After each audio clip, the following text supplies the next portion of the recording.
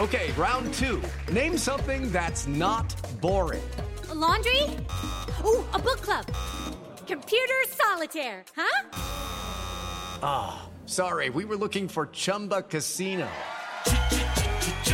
That's right, ChumbaCasino.com has over 100 casino-style games. Join today and play for free for your chance to redeem some serious prizes.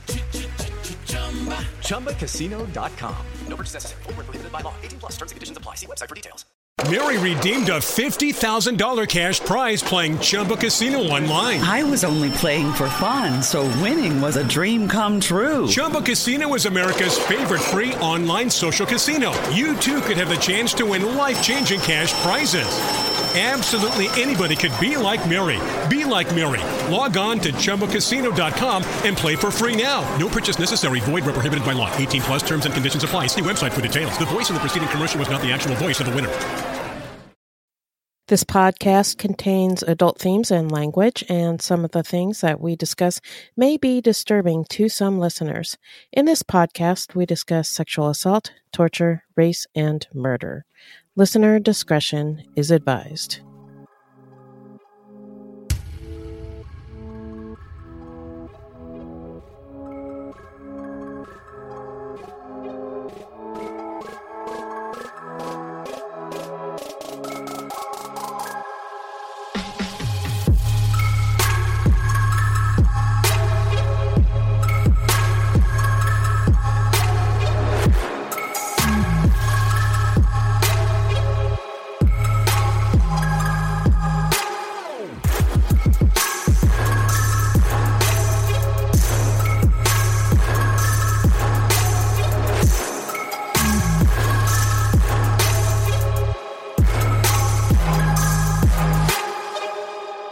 Hello, everybody, and welcome to Fruit Loops Season 2, Episode 24. Thank you so much for listening.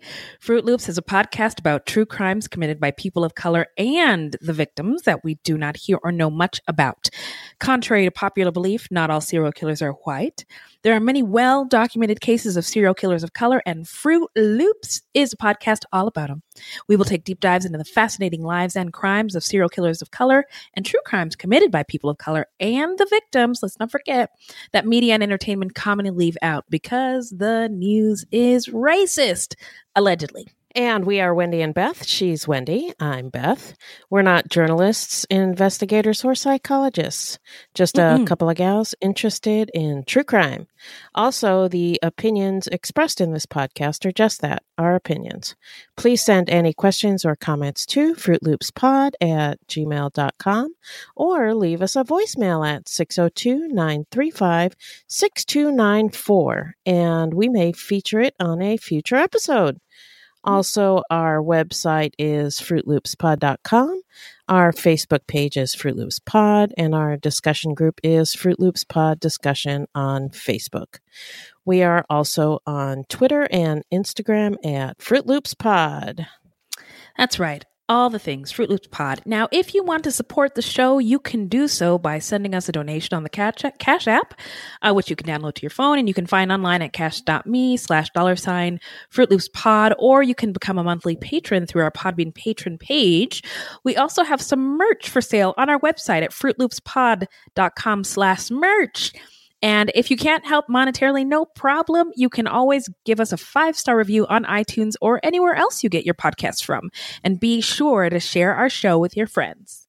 Yeah. So, who are we talking about today, Beth?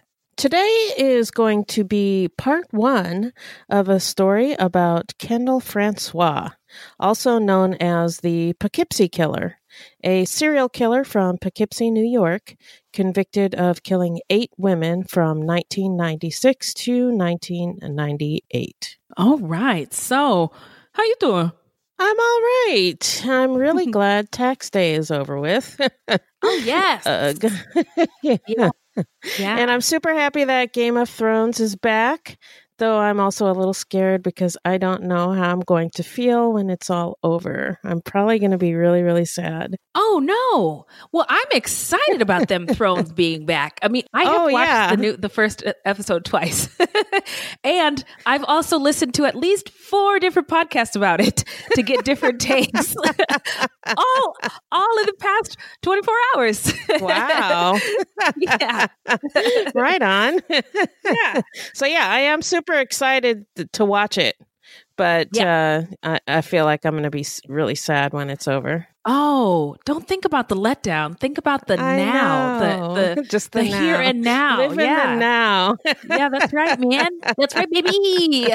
All right. So, well, good. Taxes are done and Game of Thrones is back and all is right with the world, right? Well. Okay, let's not talk about it. Now we're going to get into some listener letters. Let's see. Okay. There's the angels. There we go. There we go. All right. All right. So I wanted to give a special thanks to Brad, who recommended this case and with whom we corresponded to get a little more information, because Brad went to school where Francois was a hall monitor and he actually knew him. He said that as a student, he had the typical type of school interactions with him, like getting caught out during class, swearing in the halls, that kind of thing. Mm-hmm. Though he vaguely remembers having short personal conversations with him, probably of the, hey, how you doing, everyday variety. Nothing remarkable that he can recall.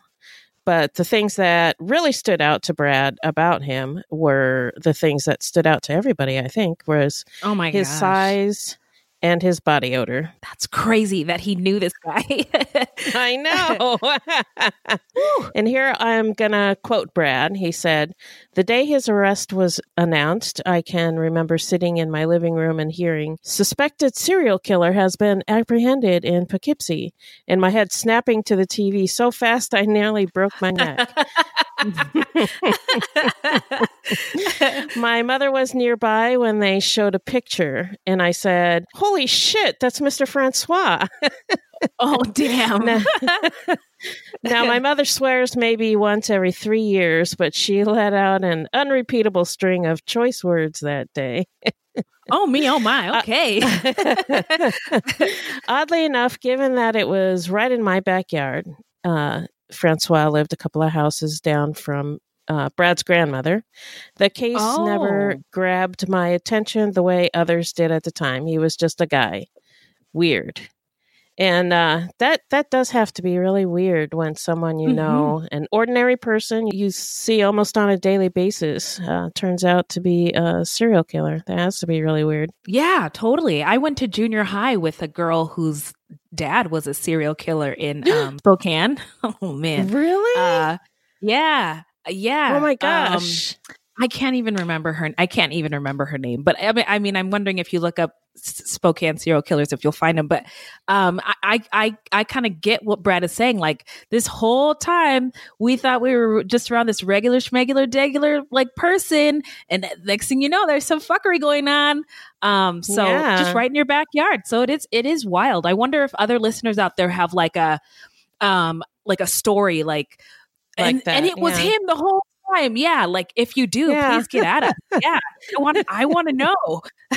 Yeah, I would too. The only thing I can think of is not a serial killer, but my daughter went to school with a girl who they kind of ran in the same circles. They knew each other to say hi, but they weren't like really good friends or anything like that.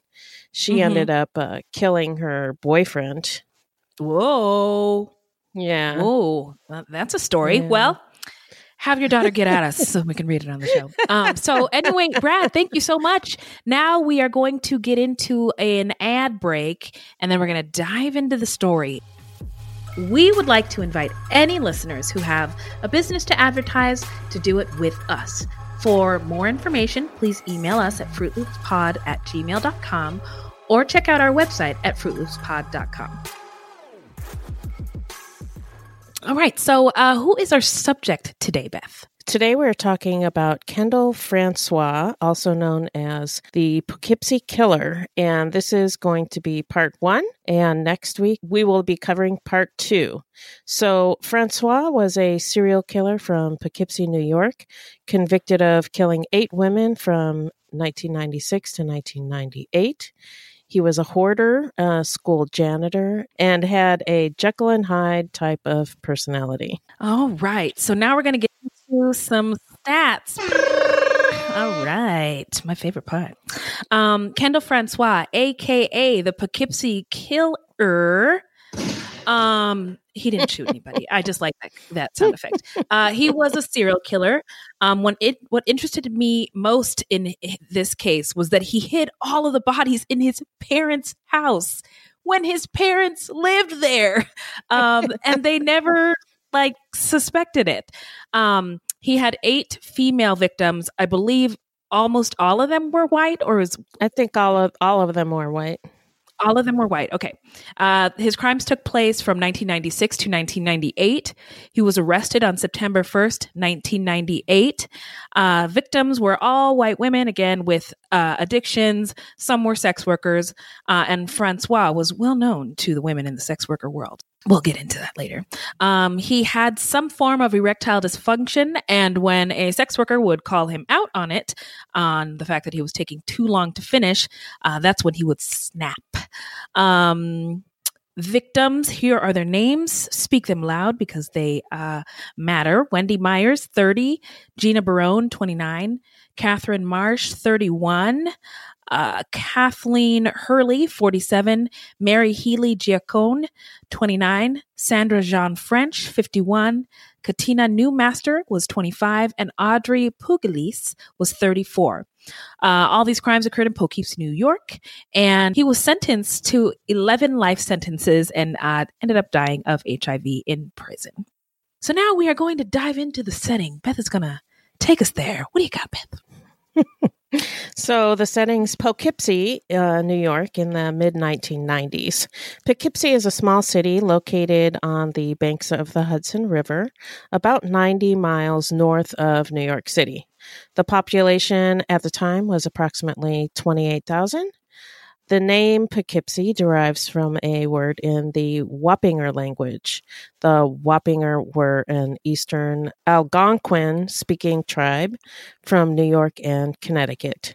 They lived on the east bank of the Hudson River eastward to the Connecticut River Valley. I've never been, but it's beautiful. Is it? Yeah, it's gorgeous. Oh, okay. It's quaint. Lots of trees, and in the fall, it's just gorgeous. The leaves turn, and you get all the colors there. The reds and the oranges and the yellows, all of them. It's beautiful. You're going to have to count me out for the fall and the winter. First of all, I don't like going outside all that much. Second of all, I'm pretty traumatized. When I lived with my dad in Spokane, he had this really intense drive to have his kids be hard workers. So we would have to do yard work all year long, every weekend. And I resent plants and trees and grass. And I said, when I grow up and I get my own house, I'm not going to have any grass. And hence Arizona. I have a front yard full of rocks. but no leaves for raking. So you can keep those colorful leaves to yourself. Well, what if you're just visiting and just looking at them? Sounds cold and I need a jacket. So no, thank you. Unless Poughkeepsie would like us to do a live show, then we're there. In which case, maybe we'll come in the summer. Yes. So Poughkeepsie was settled in the 17th century by the Dutch and became New York's second capital shortly after the American Revolution. In 1788, the ratification convention for New York State, which included Alexander Hamilton, John Jay. Hamilton wrote, "The other 51."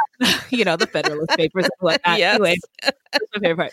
And George Clinton not the rock star, assembled at the courthouse on Market Street, debated and ratified the U.S. Constitution. With its ratification, New York entered the new union as the 11th of the original 13 colonies to join together as the United States of America. Isn't it beautiful? Poughkeepsie was chartered as a city in 1854. Poughkeepsie is home to Vassar College, which began as a women's college and is part of the Seven Sisters, the name given to colleges founded between 1837 and 1889 that are historically women's colleges. Many of the existing Seven Sisters colleges are still female only, but Vassar is now coeducational. It's a private college, and although not considered one of the Ivy League colleges, it's on par with them, meaning it's super expensive and selective. And a large percentage of graduates go on to attend graduate, law, or medical school. A lot of them are also not people of color. Yes. I wonder when Vassar integrated, like when they started letting in women of color. Curious. I don't know the answer. That I don't know. I was going to say they went co-educational in the 60s. Still doesn't mean they let in POCs. No. That I did not see. I was just looking at when they became co-educational. So, yeah. Well, it's a history that if you go to a big institution, they don't advertise. We finally got our shit together and finally started letting in minorities this year. Be proud of us. Yeah. So anyway, but Poughkeepsie has a darker side. In the 1990s, there was a small but persistent drug trade centered in the downtown area that periodically erupted into violence. Sex workers could often be seen working the same area, and shootings were not uncommon. So although Poughkeepsie is the type of town that is thought of as quaint, cute, white picket fence type of community with all kinds of colored leaves, as Beth described earlier, there are parts of the city that are like many poor, neglected Black and brown communities throughout the United States that deal with issues of sex trafficking, substances trafficking, and abuse, low income, crime, and poor education. So now we're going to get into the killer's early life, just to see what might have shaped this young man. So take it away, Beth. Kendall Francois was born on July 26, 1971, in Poughkeepsie, New York, the son of McKinley and Paulette Francois. He had an older brother, Aubrey, and he had a younger sister named Kirsten. His father worked at a factory, and his mother was a nurse at a local psychiatric center as a career counselor for youths. His parents were hoarders. Interesting. I always wonder about what, did you ever watch the show Hoarders on AMC?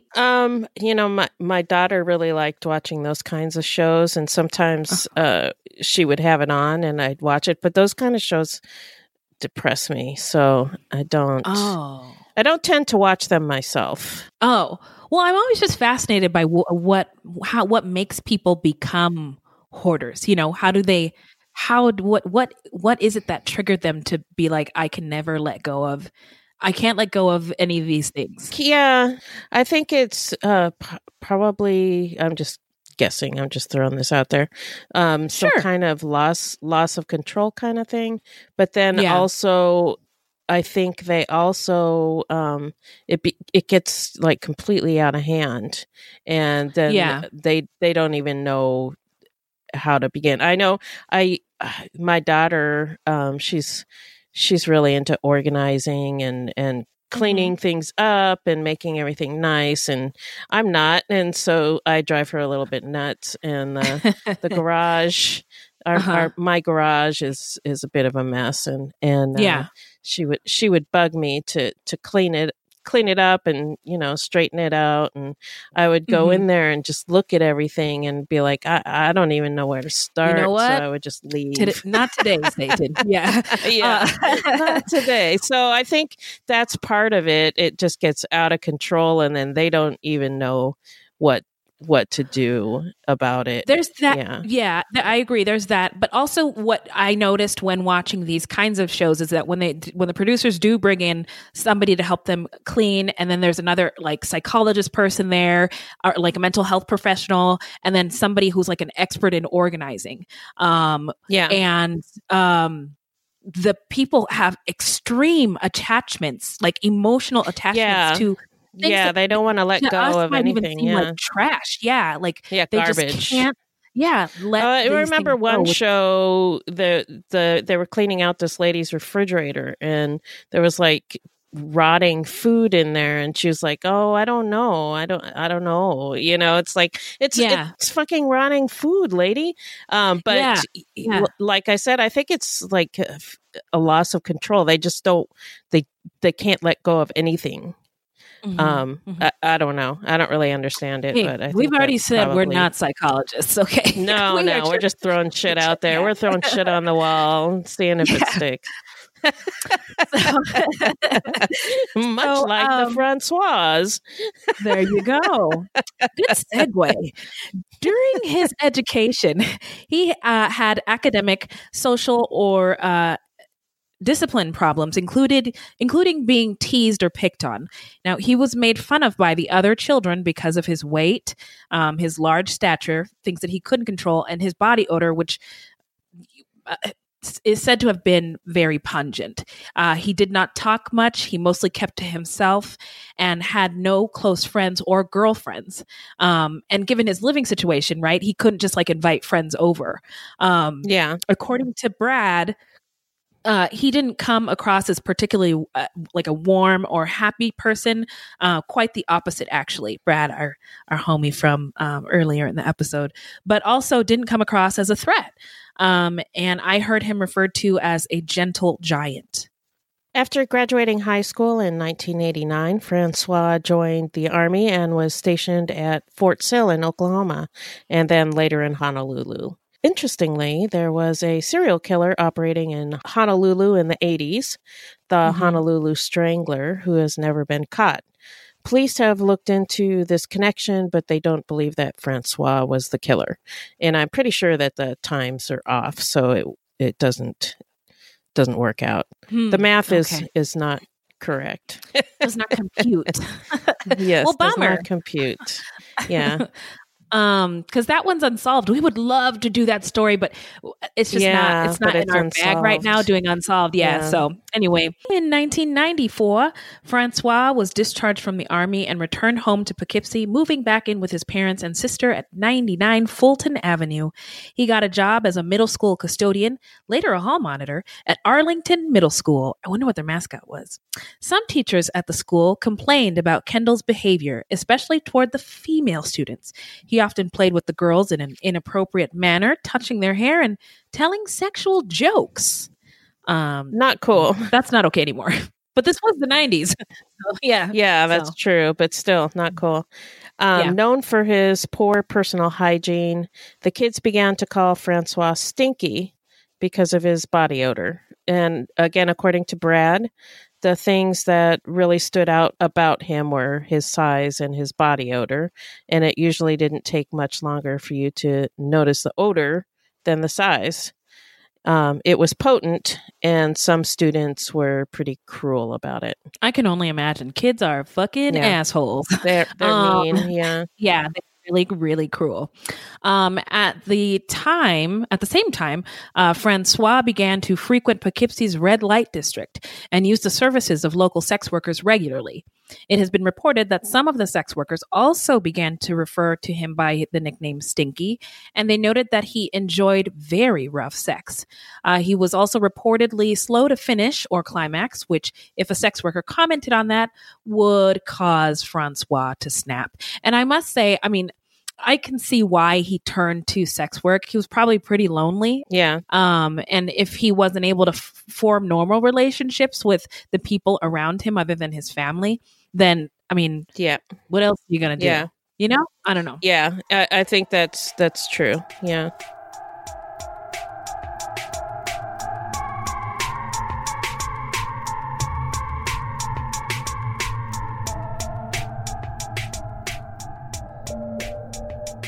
So now we're going to get into the timeline. So when did this all begin? When did the terror begin? Well, on October 24th, 1996, Wendy Myers, age 30, was reported missing to the police in the town of Lloyd, located across the Hudson from Poughkeepsie. Myers was described as a white female with a slim build, hazel eyes, and short brown hair.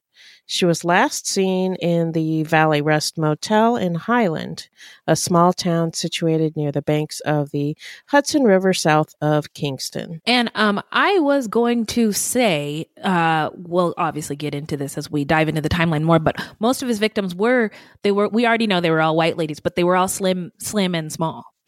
Build. Yes. They all had a very, very similar stature, and I think they all had brown hair too. I think you are correct in that, but I wasn't 100% positive, so I'm not 100% either, but I think they all looked very similar. Yeah, my understanding from listening to that woman who spent some time interviewing him on more than one occasion for her book, Something About a Spider and a Fly. We'll get to it later. Anyway, on December 9th, 1996, Gina Barone was reported missing by her mother, Patricia Barone. Gina was 29 years old and a sex worker.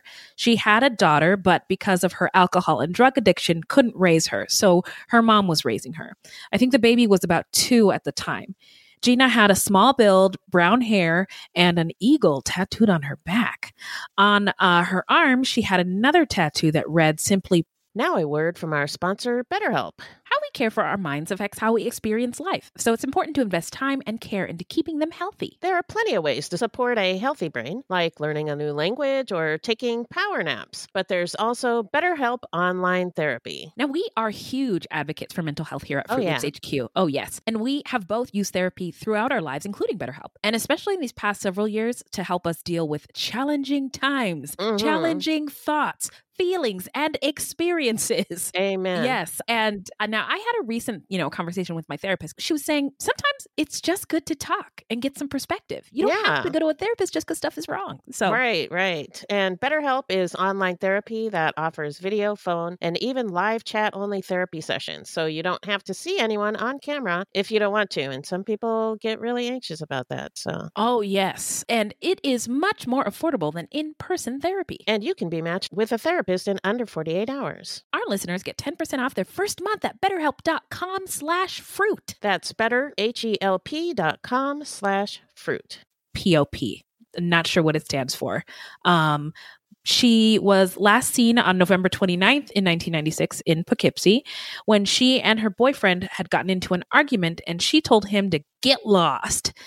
He left, but then came back to look for her, and she was gone. The missing persons report was filed with the City of Poughkeepsie Police Department and assigned to the Detective Division, and it was suggested to Gina's mom that maybe she just left town. Patricia did not believe that, as her daughter was not known to do that sort of thing.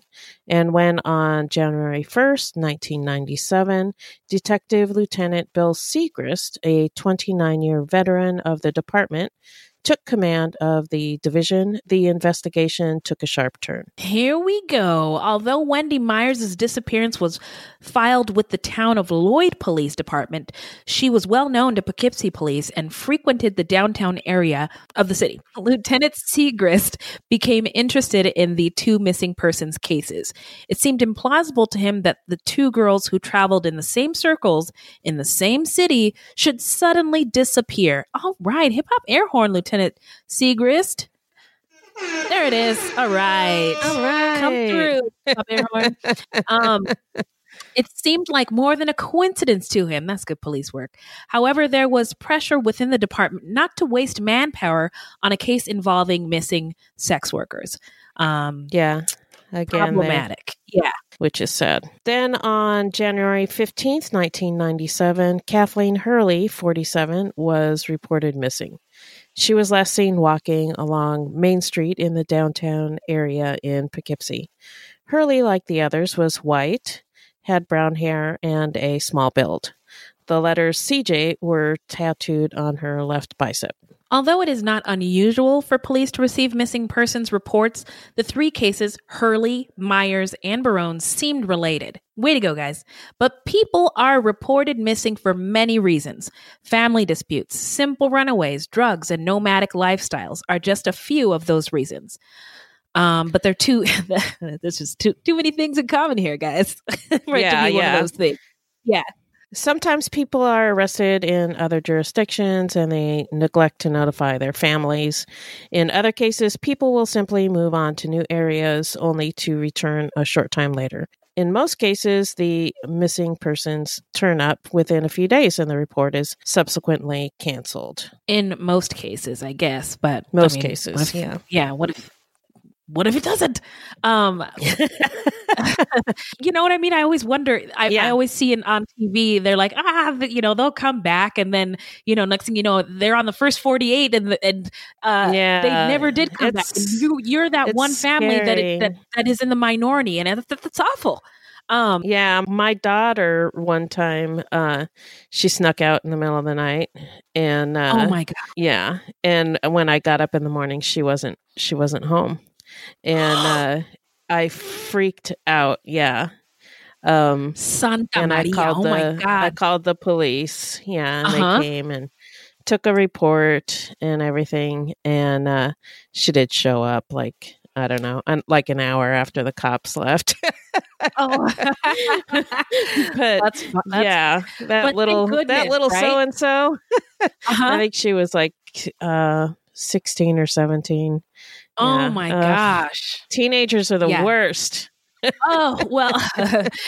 So I lost my husband one time, and you lost him? Yes. Like you were out? No. We were at home, and then I fell asleep, aka drank too much and went to sleep. And then when I woke up in the morning, he wasn't there and he wasn't answering his phone. And turns out he went to he got a call after I went to sleep because he was like bored, I guess, and went to a friend's house to go play dominoes. It's like he'll drop everything to go play dominoes. And he didn't want to drive home, so he slept in the car. And I guess he when he did wake up, he just wanted to get home, and he said he didn't want to pick up his phone. And I was calling hospitals, I was calling jails. Oh my God. I was calling our friends, have you guys heard from him or seen him? And then he finally calls me back when he's almost home, and is like, I'm so sorry, I didn't want to pick up the phone, I just wanted to get home safely. I partied too much last night. We both did. Yeah, this was 10 years ago. And so anyway, it is a very not good feeling when you think the worst of your family. And I feel really bad when it ends up being these cases where your loved one. It's not like our situation where it turned out okay. It's not like our situation. Or what the police say, oh, they'll always come back. You know what I mean? Yeah. Because it doesn't always happen like that. That was a long tangent. Where are we? But Lieutenant Segrist, you're there. Okay. But Lieutenant Segrist felt that these disappearances were related, and he made an inquiry to the Neighborhood Recovery Unit, or NRU, which is the department's narcotic unit. The NRU made inquiries with the local sex workers and reported back to Lieutenant Segrist that some of the women were complaining of a local man who was rough with the women and had been known to be violent during sex. There was an allegation that he had threatened a woman with a knife, but the victim would not come forward to make a complaint. They said his name was Kendall Francois, and he lived over on Fulton Avenue in the town of Poughkeepsie, just minutes from the city's downtown area. He was a big guy, about 6'4" and around 350 to 400 pounds. On hearing this information, Lieutenant Segrist then contacted the town of Poughkeepsie police and made an inquiry about Francois. They reported that Francois had recently been the subject of an assault complaint by a sex worker. Detectives decided to maintain a video and periodic surveillance of Francois's home at 99 Fulton Avenue. But after several weeks of watching the residence in January 1997, no new information was developed. One sex worker cooperated with the police and allowed herself to be wired up and meet with Francois. The woman worked her usual spots in the city's downtown area until Francois arrived in his white Toyota Camry. Although she had clear instructions not to get into his vehicle, the woman engaged Francois in conversation on a number of occasions. Police monitored these meetings, but again, no useful information was obtained. On March 7th, 1997, a woman named Catherine Marsh was reported missing by her mother. She was last seen on November 12th, 1996, also in Poughkeepsie. 4 months had passed since she was last seen alive. Like the other women, she was white with a small build. She had blue eyes and brown hair. Her clothes and personal items were still at her apartment. Police were concerned about the rash of recent missing persons, as now it seemed obvious that it was much more than a coincidence. They searched wooded areas, the Hudson River shoreline, train tracks, and different areas where the sex workers were known to take their johns. And now they were searching for bodies or graves rather than living persons. They also monitored Jane Doe listings to try and locate the women, but had no success. A month later, Poughkeepsie police made a decision to contact the FBI for help. Although the FBI investigators were interested, they were limited by the circumstances of the case. See, in order to establish a profile of a suspect, they need a crime scene, and there was no crime scene. Then in November of 1997, Mary Healy Giacconi was reported missing. Her mother had died the previous month, and her father, a retired New York State corrections officer, came to the police to ask for help in locating Mary so he could tell his daughter of her mother's death. That's sad. Yeah, very much so. Police soon discovered that she was actually last seen alive in February of 1997 on the same Poughkeepsie streets as some of the others. Okay, so that's it for the timeline. Now we're going to get into the investigation. So here we go. In December 1997, the Poughkeepsie Journal published a story about the missing women. The headline was, "Is there a killer on the loose?" There was approximately a year after Gina Barone had gone missing. The story, unfortunately, brought no new information to the surface. On January 18th, 1998, police followed Francois in his car. After he dropped his mother off at work, they pulled him over and asked if he would come into the station to answer some questions. He agreed. They had already set up an interview room with a map on the wall with his house circled, photos of his home and of him, and photos of the missing women displayed so that when he came in, he would know that he's a suspect. Investigators expected Francois to be nervous, but he was not. He calmly and respectfully answered all of their questions, and he even agreed to take a polygraph test. Police questioned him about the woman who claimed that he had threatened her with a knife. At first, he completely denied it, but then he said, "It wasn't a knife, it was a nail file." And police asked him to produce the nail file. Francois agreed to allow one detective to accompany him into his home to produce the nail file. The detective who did accompany him was shocked at the condition of the home, which was in complete disarray. There was rotting food all over the counters, the sinks were full of dirty dishes, there was garbage in piles, clothes strewn all over, and there were roaches and maggots everywhere. Oh my God, I can't imagine. Disgusting. Oh wait, yeah, I've seen it on Hoarders. But the detective the detective did not see anything incriminating there. Francois couldn't find the nail file in his room, and he would not allow the detective to go into any of the other rooms. The detective did try to go down into the basement, but Francois stopped him before he could get down the stairs and became visibly upset. He was then taken to police headquarters where he was given a polygraph exam, and he passed it. When Francois passed the polygraph, investigators became less interested in pursuing him as a suspect. They figured the perpetrator was probably white anyway, since it's an anomaly for serial killers to cross racial lines, though it's not unheard of. Hence Fruit Loops, guys. Wow. It's probably a white guy anyway. Go ahead, Big Blackie. You can go on and be about your business. That's really messed up. And lazy police work. Yeah, if you're out here for a second, I thought they were on a roll. And boy, did that take a turn. Well, I think it's because he passed the polygraph exam, which there's a reason why it's not allowed in court of law, because it's not reliable. Mm-hmm. And people can pass it even though they're lying, and some people can fail it even though they're telling the truth. So, but I think the police do rely on it too much. And when he passed it, they're like, oh, it's not him. So, yeah. And perhaps, I don't know at what point polygraphs were no longer allowed in court. But that's maybe true. Yeah. I don't know when that changed. But I think it was before. I think it was before this time. Okay. Yeah. Well, there we have it. Police then became interested in investigating another suspect named Roy Chandler. He had an extensive criminal history of assaults, rape, and possible murder, and it sounds like he was also a white guy. He was from South Carolina, and they spoke to police in South Carolina who advised that he was a good suspect. Chandler had been living in the woods. They had him take them to different areas where he had been camping, but they found no evidence. Police then formed a task force to investigate the missing women.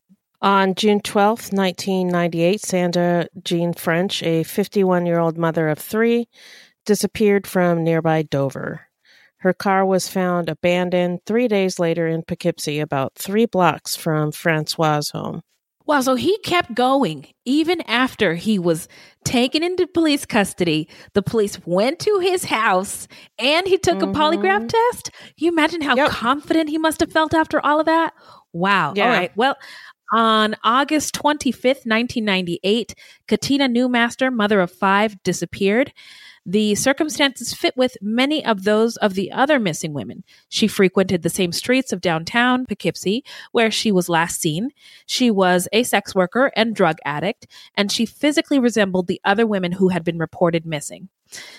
So that's where we have to tie up the story for today. We're going to leave it there. Be sure to tune in next week for the rest of the story.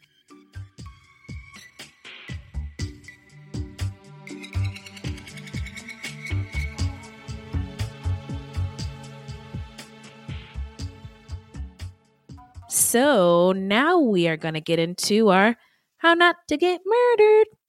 So, if you love true crime and you don't want to die, here's a tip for you.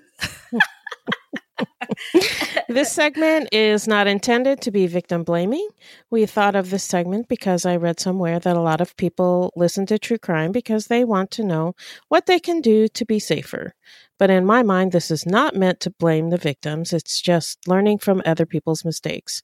Sometimes we have no suggestions for a particular episode, and then we'll just offer up generic tips. Okay, so since there was sex work and addiction involved in this episode, we've in the past given substance abuse and sex trafficking, safe sex work tips, but it's been a while, so I just wanted to shout out some new resources that I've uncovered. Now, this is for people in the United States. So if you or someone you know is suffering from an addiction, call 1-888-5-HUNTER or 1-888-548-6837. It was created by Wendy Williams. There we go. And her soon-to-be ex-husband. As we know, Wendy Williams has been suffering publicly from her battles with addiction. And the Hunter Foundation is something she created with her family that will actually connect you with a detox or treatment facility. And so all you have to do is call the number, be like, here's where I am, here's my situation. Set me up with some treatment, and then they will help you navigate insurance and finding a place. And my understanding is that, well, this is an old number, but when she last announced it, she said they've helped over 60 people, and they just launched a few months ago. So that's pretty cool. Oh, wow. Also, for sex work, while many sex workers are essentially trafficked against their will, illegally, and suffering from abuse, there are also sex workers who do so because they want to, and they have agency over themselves and their bodies, and they just want to work and be safe, just like you and I go to the office every day. We just want to do our jobs and be safe and earn a living. So I found Sex Worker Outreach Project USA, aka SWAP, is a human rights organization fighting for the respect and safety of sex workers. They have a website. It is swap.org. We'll link it up into the show notes. But on the other side of the sex trade, for those who are in it involuntarily against their will, if you are being human trafficked or you know somebody who might be, you can call the National Human Trafficking Resource Center. It's 24/7 availability at 188. There's too many eights. Okay. 1-888-3737-888. Wait. It's all fucked up. No, yeah, okay. it's look all at the fucked up. one in parentheses. Okay, all right. 1-888-373-7888. Yeah, what Beth said. Or That one. you can text help or info to be free. That's the number is 233733. Help or info to be free.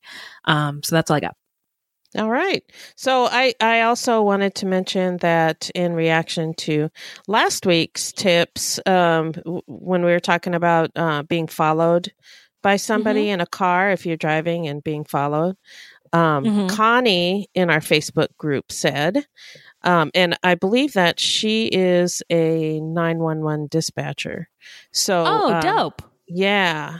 So she said, if you're being followed in a vehicle in Phoenix, call 911, take right-hand turns at every major intersection, and stay on the phone. That is really good. Now, in a lot of other places, like Phoenix is kind of awesome because everything is laid out in a grid. Right. North, south, east, west. But I've lived in other places like on the East Coast where it's like noodles. It's like they took a bunch of noodles and threw them down on the ground, and there's your roads. That's funny. So, you might be able to do this some other places, but I think it's a great idea. Just go around in a circle. And if the person following you goes away, you don't need to make contact with the police. But she also said she totally understands the reluctance to call police, but your 911 dispatchers really do care and want you to be safe. Well, I certainly appreciate that. Thank you, 911 dispatchers. Can you make sure only the nice, not racist cops show up if I do need help?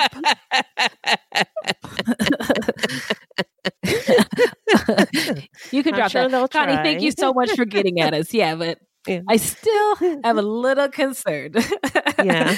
So now we are going to get into some serial killer and crime news.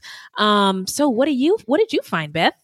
Well, I read a story today about a transgender woman in Dallas, Texas, who was attacked by a mob last Friday on April 12th. What? Malaysia Booker's attack is being investigated as a possible hate crime. And they better investigate it as a hate crime. Hell yeah. There's a video. And Jesus fucking Christ. Yeah. And they're reluctant to call it a hate crime? Isn't that crazy? Yeah, it is, because the video is really disturbing and scary. The crowd is huge, and they are using homophobic slurs. So it seems pretty obvious to me that it's a hate crime. Okay. Just some men came up to her and started beating her, and some women intervened and carried her away. But there's other women in the crowd that are being just as hateful as the men. And oh my God. I just can't believe this kind of thing is still happening in 2019. It's baffling. Well, I do believe it because of all the shit that's going down right now. But it seems like we should be so much farther along by now. Anyway, I was reminded of something that I saw posted on Facebook, I don't know, a couple weeks ago. It was something like, God grant me the courage of a transgender person, not the cowardice of a guns rights nut who has to pack heat just to go grocery shopping. That's good. That's really Yeah. good. That's really good. Oh man, I might get that tattooed on my neck. That's good. Yeah, it really touched me when I read that. Yeah, I love that. Oh man. Thank you for that news story, Beth. It was horrifying. It was awful, but yeah. But we have to sort of keep talking about these things, keep pushing them as issues. And keep saying, why the hell are you not investigating this as a hate crime? Like, square one. Yeah, where did this happen? Send a letter to the Dallas, Texas police. Yeah. Yeah. And whoever your senators are there and Congress people. Yeah. Right? Yeah. Okay. My news is about Florida man is at it again. Suspected of that's the one funny part. They were talking about in our group about how the Florida man meme is actually just poking fun at poor people, but I still laugh every time. I'm sorry. I know. We're sorry. Please forgive us. So a Florida man was suspected of killing his ex-girlfriend, her 6-year-old daughter, and her aunt. He turned himself in over the weekend. Ernest Sherazard, 38 years old, is due to make his first court appearance on Monday, where he is expected to be charged on 3 counts of murder. According to police, Sherazard shot 6-year-old Elizabeth Fresnel, her mother, Eli Junia Normiel, 23, and Normiel's aunt, Nicole Gillum, age 48. On Friday, Normiel's relatives came to check on her at the Citrus Ridge apartment complex where she lived. However, Sherazard told them she was not there. Shortly after Normiel's aunt showed up at the apartment complex, a confrontation began. During the fight, Sherazard allegedly brandished a gun and opened fire on the family. Gillum and Normiel died at the scene, while Elizabeth, who was shot 3 times, was transported to the hospital in critical condition. The child, again, she's 6, died the next day. Mm-hmm. Police say that Normiel and Sherazard, they were in a relationship. They had 2 children together, but Fresnel, the one who he shot, was not actually his child with her. And then Sherazard fled the scene immediately after the shooting. During the early hours on Saturday morning, Sherazard appeared to acknowledge the killing on Facebook, saying something along the lines of, "Daddy's done something very wrong and Daddy is very sorry." He turned himself into the police on Sunday afternoon, according to Haines City Police Department. The police department said, now this is the part that I wanted to share, is this is a very tragic story, but the police department said the relatives have set up a GoFundMe account to help with funeral expenses. If I can find that link and get my shit together, I will post it either in the show notes or somewhere on our social media page. So, yeah, that's pretty sad. Yeah. But I don't know if I would. I certainly didn't hear about that story on the national news. I followed it on a Black person online newsletter, and so that story popped up. So anybody who wants to help will be able to do that. Next part of our show is the shout out section, where we shout out any content by people of color or about people of color or any true crime goodies. Before I keep opening my big fat mouth, do you have anything, Beth? I don't. Okay. So, Guava Island is glorious. It's a short 55-minute film. You can get it on Amazon Prime. If you have Prime, then it's kind of free. Guava Island is a musical film directed by Hiro Murai with a screenplay by Stephen Glover. That's Donald Glover's brother, or aka Childish Gambino's brother. It stars Donald Glover and Rihanna, hey girl Riri, in the lead roles of Denny and Coffee, respectively, and was first exhibited at Coachella this past weekend.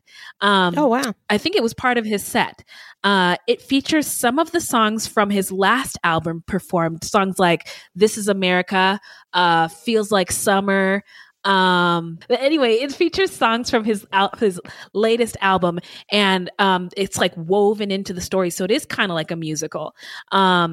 It was so delightful. The colors were beautiful. There's just something about seeing like island life on screen that's just like relaxing. Yeah, I agree. Yeah, it was just beautiful, beautiful like images.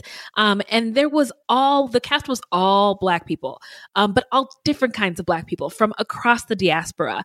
There were some Caribbean accents, and there were African accents and American accents, and some of them spoke Spanish and some of them spoke French, and none of it mattered. They were all just out here on this beautiful island, just living and working and living their best life. So it's 55 minutes. It's very short. It's very good, and it's just a fun little 55-minute trip. So I recommend Guava I'll have Island. to check that out. Yeah. Yeah, it's really cool. And then other one I wanted to shout out is a podcast I just found. Our girl Semenchi on Instagram said it's one of her favorites. So I was like, ooh, I got to go check this out. It's called Murderous Minors, Killer Kids podcast. Killer Kids. So it's a true crime podcast about bringing tales of killer kids, factual stories of murderous children throughout the years, a parent's worst nightmare.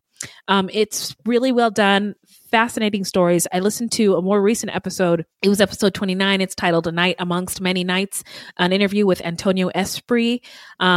He is a Black man now, but at the time he was a teenager who shot somebody that he didn't intend to shoot, and he was sentenced to life in prison, and tried as an adult, put in an adult prison as a teenager. And he didn't have a good childhood. He was poor. He was Black. All the things we've talked about before on Fruit Loops, right?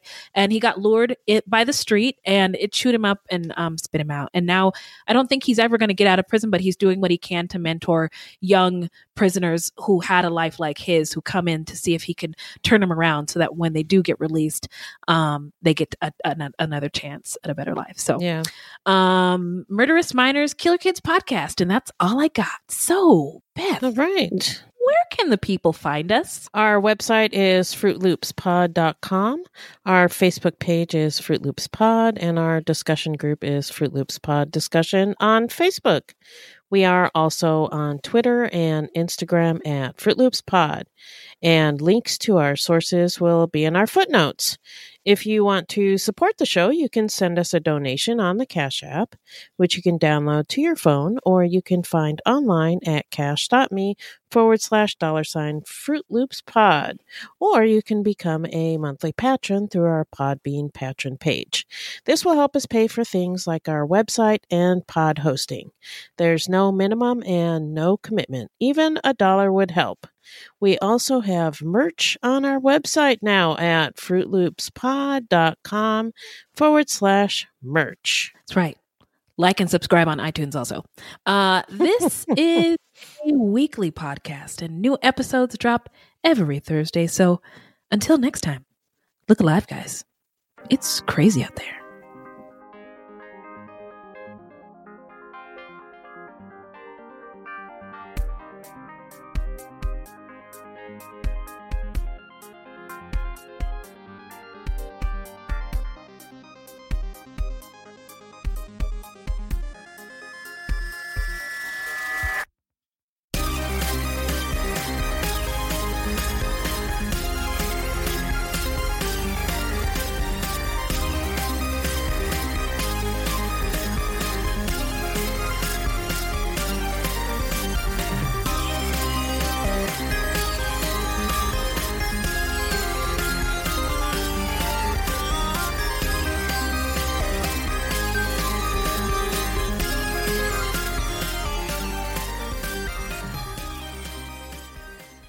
Hello, it is Ryan, and I was on a flight the other day playing one of my favorite social spin slot games on ChumbaCasino.com. I looked over at the person sitting next to me, and you know what they were doing?